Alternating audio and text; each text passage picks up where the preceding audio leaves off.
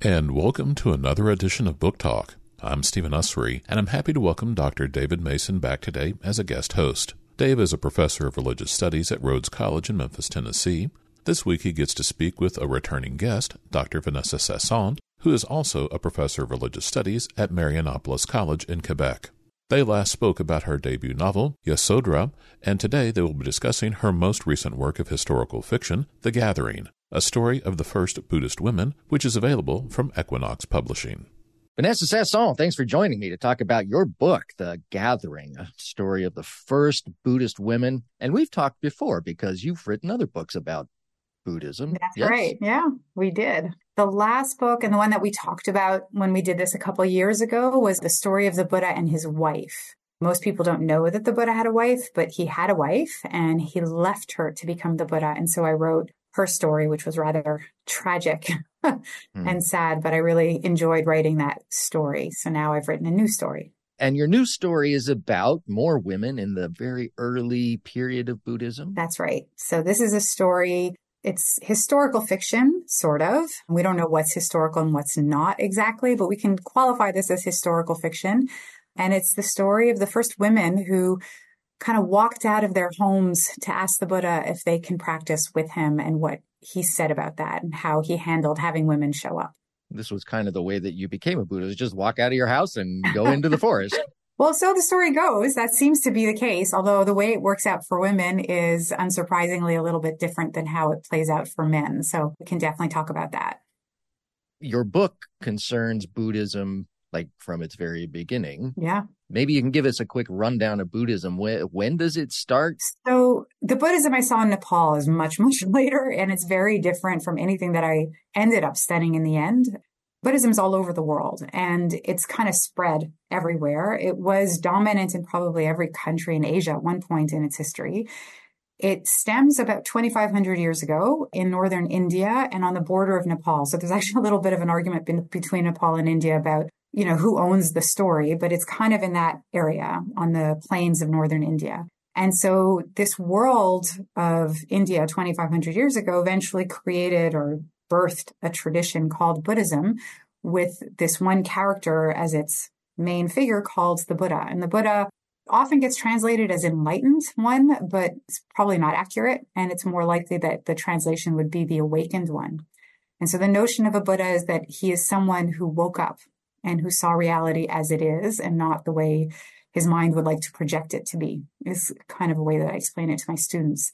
And so he's an awakened being. And for Buddhists who told those stories 2,500 years ago, he wasn't just a guy who woke up and saw reality. He's a lot more than that. He becomes, in the Buddhist imagination, almost a cosmic being, right? Who is going to teach something that's so foundational and so transformative. The whole universe is going to be sitting on the edges of their seats to listen and to be transformed by him. And so the stories of the Buddha and all the characters that come around him, they're really quite fantastical, wonderful stories of ancient India. When we tell stories of Buddhism today, we tend to strip it down to very secular narratives that don't have any magic to them anymore because we want to be able to relate to these stories or make him just like us.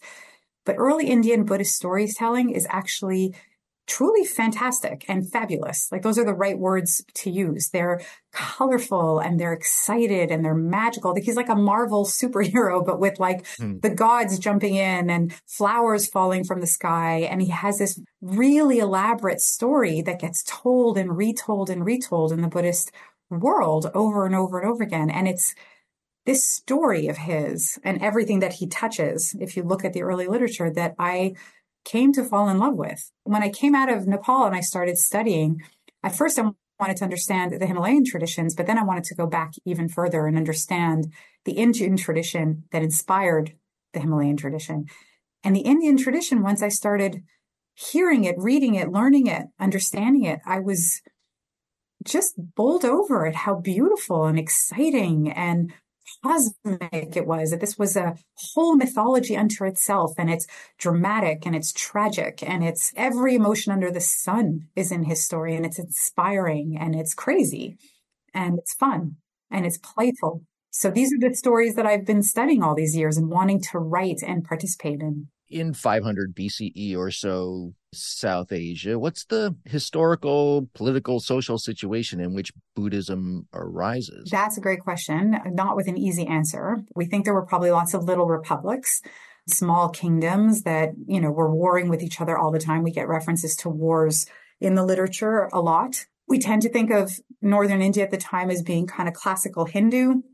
That is a very modern projection. We're not quite sure what that Gangetic area would have been doing. We know that there were a lot of, the Upanishads, the classical Hindu traditions are there, but we think there was probably all kinds of other things happening. So that India at that time was really rich with all kinds of religious and philosophical worldviews bumping into each other. And Buddhism grows out of that. And so it's coming at a time where there's a really rich intellectual world opening up and people are thinking ideas and imagining things and imagining gods and goddesses and telling stories and all kinds of rituals and ascetic traditions. All of this is kind of bubbling up in northern India around 2,500 years ago. And so it's a really exciting, rife time. I don't know that, simplifying it as it was Hindu is a fair expression of it. I think there was all kinds of things, including what we would call today Hinduism, but a whole diversity of worldviews and beliefs and aspirations. And Buddhism emerges at the time. And so it's participating in a conversation of its moment. It feels to me from looking at the characters that you create and the way that you relate their stories in The Gathering, that there's a certain rebellious appeal in Buddhism. The society of the time and the area was socially stratified, partly under the influence of what was developing as Hinduism at the time. And it kind of feels to me like one of the central characteristics of Buddhism is an attempt to reject the traditional social stratification of the region. I think part of it does, and part of it embeds it. So why don't we look at the story itself so that we don't lose too many of our audience, talk about the story itself, and then maybe, we'll have a better sense of which one happens. Is it radical or is it traditional? So the title of the book is The Gathering. What is The Gathering? Okay, so let me tell you the story a little bit of what happened. So we have this character, this teacher in Buddhism, the Buddha, who's supposedly awake, who's this perfected being, right? This being that the whole cosmos is excited about, has finally arrived and is teaching us this kind of worldview that is free of projections and free of fear and this kind of perfected mind, right? That's really important because when you see what the Buddha does, according to the tradition, that's going to create a bit of an obstacle. So the tradition is that, he was married, he was a prince. And so that was the story of my last book on Yashodhara, where he's married and has a child. And then one day he escapes his palace and he goes off into the forest and he leaves his wife and his newborn child behind in his kingdom so that he can figure out how to transcend his own mind, right? How he can perfect his mind and become truly awake. And the Buddhist legend is that he accomplishes that, right? That he somehow, somewhere in the forest at some point, after years of wandering around, he frees himself absolutely and completely. And he becomes what the tradition calls the awakened one, right? And so this is when the gods explode and they are throwing rays of light everywhere. Everyone's so excited. Someone has freed themselves. And so this is a cosmic event. It's not just a world event for Buddhist literature. Can I interrupt for just a second? Because you say that the gods themselves are celebrating the Buddha's awakening. Doesn't that imply that the gods are not themselves awakened? Definitely. Yeah, I realize that kind of flies in the face of Western expectations of gods. But in the Buddhist tradition, the gods are just kind of like flamboyant flying humans. Like they're up there, but they're just as limited as we are. They just can be up there and we're down here, but there's not that much difference between us and them, in terms of our capacity for insight. So the gods are up there flying around and they're excited, and eventually the human world will be excited. And there's just this sense of a global cosmic community is excited that somebody has figured it out. And this also gives you a sense of how unusual, how rare it is from the Buddhist perspective that someone sees clearly, right? Which I think is very moving as an idea, that it's so unusual to be able to truly see clearly the world as it is, that when someone does it, the entire universe explodes with delight.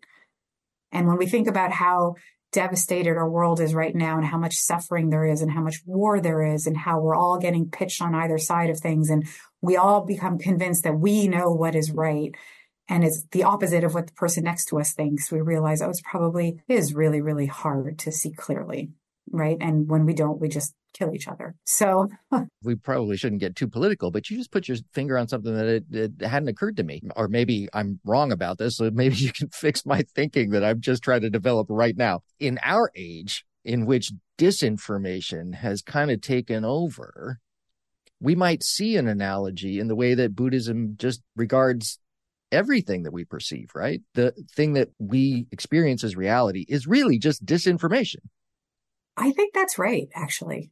I think that's exactly right. Because we're all trapped in our fears and needs and wants and narratives and personal experiences that we probably do not see clearly. In that sense, everything is disinformation. And so this unusual thing that happens of someone seeing well with no obstacles in front of their minds is such a momentous event that literally the cosmos explodes with enthusiasm, right? And I do think that's worth kind of pausing and thinking about politically, socially, personally. It's so beautiful to have a story where the main part of the story is everyone's excited that somebody sees well, and the rest of us are kind of trapped. And it's something to honor. So this is his moment, right? Yeah, we're trapped, but have a way out of the trap. Well, the Buddhist narrative is that there's a way out, but most of us don't get there. And so the fact that the Buddha has achieved it is something that the whole cosmos has to stop and consider and enjoy, right? It's a pleasure. So he's achieved this and the whole world knows. And as soon as this happens, and this is what's really important, obviously people start coming out of the woodworks going, wait a minute, what did he just accomplish? And so there's these rumors floating around northern India. There's someone out there in the forest that has figured it out, that can see clearly, is not trapped with suffering in the mind. And so one by one, these men show up and kind of like knock on his door and say, hey, would you teach me? And the Buddha, according to the tradition, says yes over and over. And what he says is really important. He just says, come. That's like the whole invitation is just come. And so you can sit down, shave your head. I'll teach you. And there's no hoops to jump through and there's no test to like check, right? Like there's nothing. There's just come, sit down, and we'll do the work together. And so one man after another shows up. Sometimes it's pairs of men. Like it's all right. There's groups of men that show up and they just kind of show up and they say, we'd like to sit with you. And he says, yes. So in this very first moment, the way to be Buddhist, if that's even a concept yet, is to, as you point out, there aren't hoops, but you shave your head. It's almost as though the only Buddhism that exists in this first generation is a monkhood Buddhism. No, because he does eventually go to communities and he'll teach lay people, right? So lay people's not clerics. He wanders around from town to town and people show up, and the people that want to dedicate themselves will live with him, next to him, and basically be like monks like him. But he'll also go to communities and teach women and children. And so he's kind of spreading his teaching everywhere. But the people that are more devoted and want to really make a life of this, these are the men who then like create a community in the forest, one at a time, showing up at the door. And he accepts everyone, right? And this is really important, is there's even this like very famous story of a guy called Angulimala, who's this serial killer who's killed 99 people. And the Buddha says to him, come. And he does, right? I mean, the story's a little more complicated than that, but that's basically what happens, that even the serial killer is welcome to come and sit with him until he figures it out and stops suffering, right? And so everyone's welcome. And if you want to sit with him in the forest and become a monk, you're welcome. And if you want to just be a lay community, you're welcome. He just says, come. And then everything changes. A couple of years later, his stepmother, her name is, it's a little bit of a mouthful, Hapajapati. She raises the Buddha as a young man, like she's his foster mother basically and his aunt. And so she raises him and she takes care of him and she does everything for him. She loses him when he leaves to go into the forest, right? So she goes through all these experiences of motherhood and loss and support. And then her husband dies, the king. And so now she's a widow. She's done everything that a woman can do of her station, has fulfilled all of her obligations. And so after the king dies and she's alone in the palace, she thinks, well, maybe I will go to the forest and I will ask him if I can sit next to him and practice with him too. And so she wants to become a nun. And so she steps out her door And then the tradition tells us, this is in the early literature, that 500 other women show up and are going to walk behind her. And there's not that much detail here. So what I imagine is like this thread of gossip that has spread all over the kingdom. She must have told somebody, and that somebody told everybody else that the queen of the kingdom is walking out the door to go ask the Buddha for permission to sit with him too. And so these women come out of their houses just pouring to go walk with her. And so she becomes this leader of the women, and she walks through the forest until she reaches him with all of these women behind her. And she walks over to the Buddha and she says to him, can we join the order? Can we sit with you as well? Right? So she's not asking to be a layperson, right? That was available to her. She could just sit there and like learn his teachings while living in the palace. She doesn't want to live in the palace anymore. She wants to go all the way. She doesn't want a palace life with a little bit of spirituality on the side. She wants to live as a monastic in the forest. But they don't exist yet for her. There are no women living with him. He's living surrounded by men. And so she, the woman who raised him, the woman who took care of him, the queen of his kingdom, she approaches him in all her dignity and says, we would like to do this too. And he doesn't say, come and sit with me. He says, I prefer you didn't ask the question.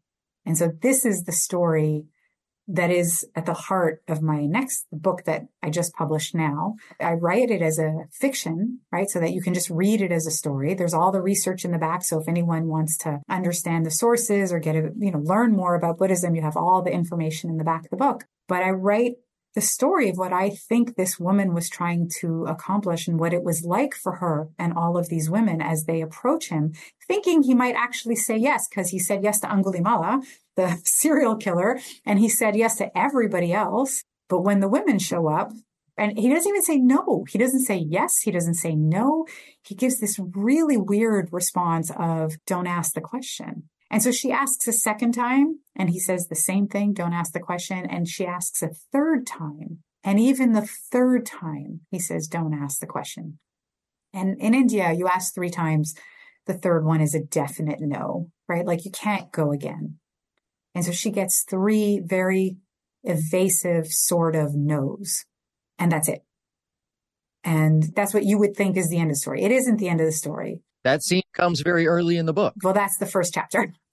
Right. Right. And so then the story is going to continue, but it's a very dramatic moment in Buddhist stories and in Buddhist history is this idea that women had the courage to leave their homes to go see him, to say, we want to do this radical thing too. And he leaves them by the side of the road and he walks away. There's one particular source yes. for the stories of women.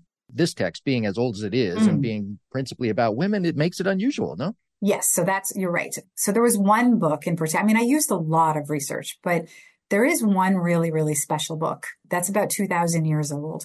That's kind of tucked away in this pile of a library that is Buddhist literature, but that's been getting more attention in the last decade. It's called the Therigatha, which means the songs or the verses, kind of the poetry of the elder women. And what this is about 73 poems all put together in one volume. Each poem is pretty much ascribed to a different woman. So, you have about 70 women in there because a couple poems are by the same woman, but you basically have about 70 women and their poetry all put together and bound together in this one volume.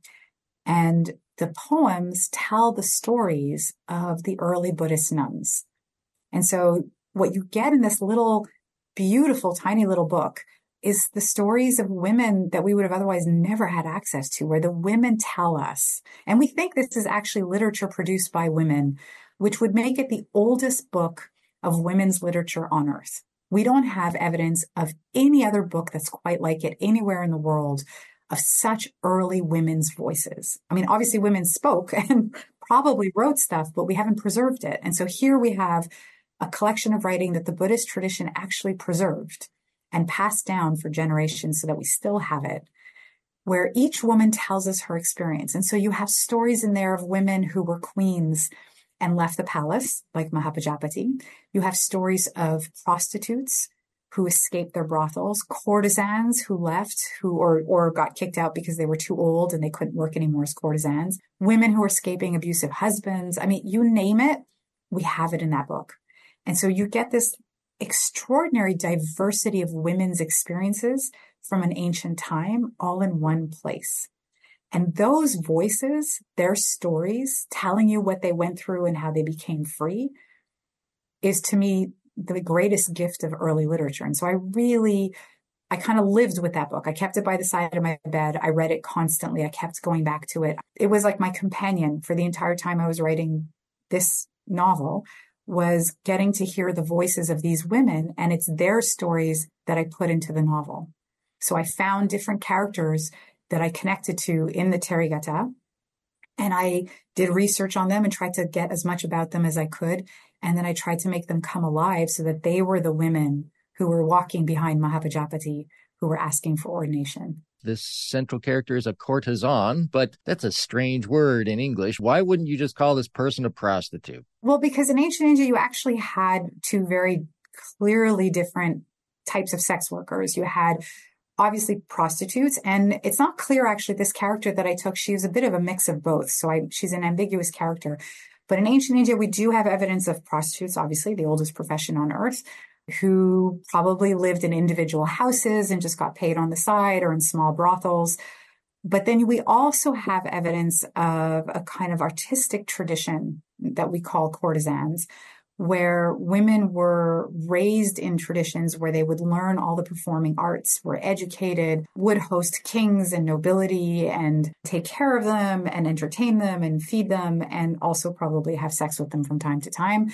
We think actually a piece of the Kama Sutra was probably commissioned by courtesans to ensure that the information was all accurate about how their practice worked. So they were a kind of noble, very noble tradition, and their homes were in the center of the city. They weren't on the outskirts. So prostitutes would have had their brothels on the outskirts of the city. They were shunned. This was not something that anyone looked up to. But the courtesan tradition, which probably started around the 3rd, 2nd century BCE, from what we can tell, was much more elaborate and welcomed and honored, and was part of the performing culture of ancient India. And it was an educated, sophisticated class of women. Your central character then, who's kind of both of these types of sex workers, both courtesan, educated, in the context having a kind of upper class background, but a history that is complicated, so that she spends some time as what we might call cautiously a common prostitute. Mm-hmm.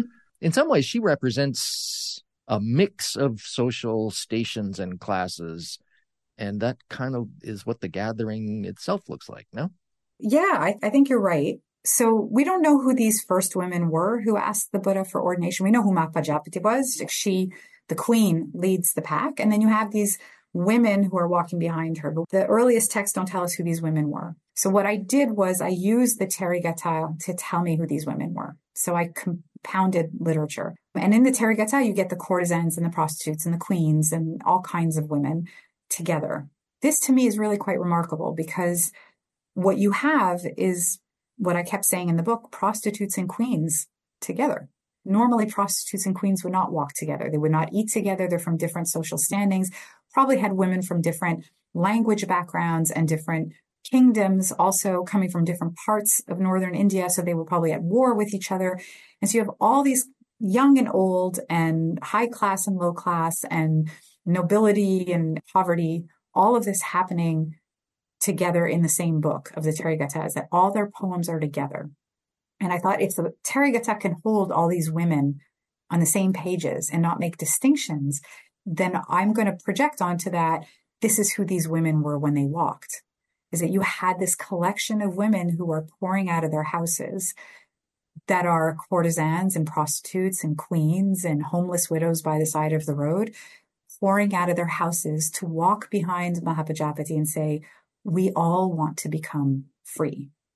And this is quite remarkable, because in a stratified society, certain groups don't even eat together. Commensality is not something that you will see between certain groups. And yet, if they're all walking together, I'm assuming they're all eating together. I'm assuming they're cooking together. I'm assuming there's a kind of, I think this would have been quite radical, this kind of unified collection of women from all over North India just saying, we're doing this together. And they walk to go see the Buddha in my book. And I think that's what it must have looked like. And one of the things that you see in the Therigatha is that not all of the women who are in this collection of poems are all doing it because they're desperate to free their minds of internal suffering.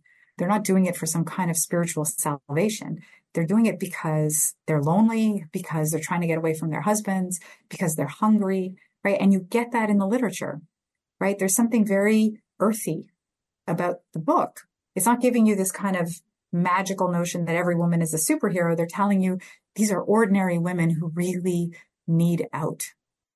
And sometimes they need out from their minds and are looking for that spiritual salvation. And sometimes they're just hungry. And so there's one woman by the side of the road called Chanda, and she's a homeless widow. And she stops another woman who is walking and says, and this is in the text, "If I go with you, will you feed me?" And the woman says, "Yes, of course, you can come with us." And she says, "Thank you." And she gets up and she walks with her, not because she wants spiritual, she's hungry. And here's these women who will take care of her. And that's also very reflective of ordinary life. Like monasteries all over the world are filled with people, men and women, who are trying to get away from a bad home life, trying to get away from a bad relationship, bad, whatever it is. It's not always that we go to the religious life for some profound meaning. Sometimes we go just because that's the safe haven for anything. I find the Therigatha a really beautiful text to let yourself be inspired by, because if you look at it carefully, you see something extraordinary happening in the pages of the book. Your book doesn't try to tease out all 500 stories of the crowd. There are a few stories that you treat in some detail. Were there any of these people with whom you particularly identified yourself? Well, the main character that I chose, Vimala, who was a prostitute courtesan, I obviously connected to her the most because I was writing her the most. And so she became the most alive to me in my imagination. But I connected to all the women that I talked about. Like they all became, this is kind of typical, but like when you write creatively, it's always a little bit autobiographical. And I think all the women in the book I identify with on some level, or I aspire to, or I just enjoy. There's a piece of them that I'm enjoying. So there's one character, Bara Kundalakesa, who's this like fierce orator and debater and a pain in the ass. And well, I don't know if I can say that on your show, but she's such a pain and she's so difficult and she's so smart and she argues with everybody and she's serious. She's one of the characters that is going because she really wants to be free. But her story starts with tremendous suffering. And so it does actually start from her escaping a bad situation. And then over the years, she only comes to Buddhism quite late in her life. She's really wants to know. She really wants to be free in her mind. And so I really admired her as a character of someone who was escaping a very difficult life, but then also became quite serious about the life that she could live and to do something exceptional with it. So she's this kind of older pain of a woman who bothers everybody and argues, and she's fierce and uncompromising. And I love that she's uncompromising, right? That she has something that she needs to do and she's going to do it. So that's one of my characters in the book, and they're all different, and I guess they're all pieces of me. Vanessa Sasson, thanks for talking with me. Thank you so much for having me. It was a pleasure talking with you again. Dr. Vanessa Sasson is the author of The Gathering, a story of the first Buddhist women, which is available from Equinox Publishing. Dr. David Mason was your host today. I'm Stephen Ussery, and this is Book Talk. Thank you for joining us today. Book Talk is produced in the studios of FM 89.3 WYPL Memphis, a service of the Memphis Public Library, a division of the City of Memphis. Book Talk is copyrighted by the Memphis Public Library, all rights reserved.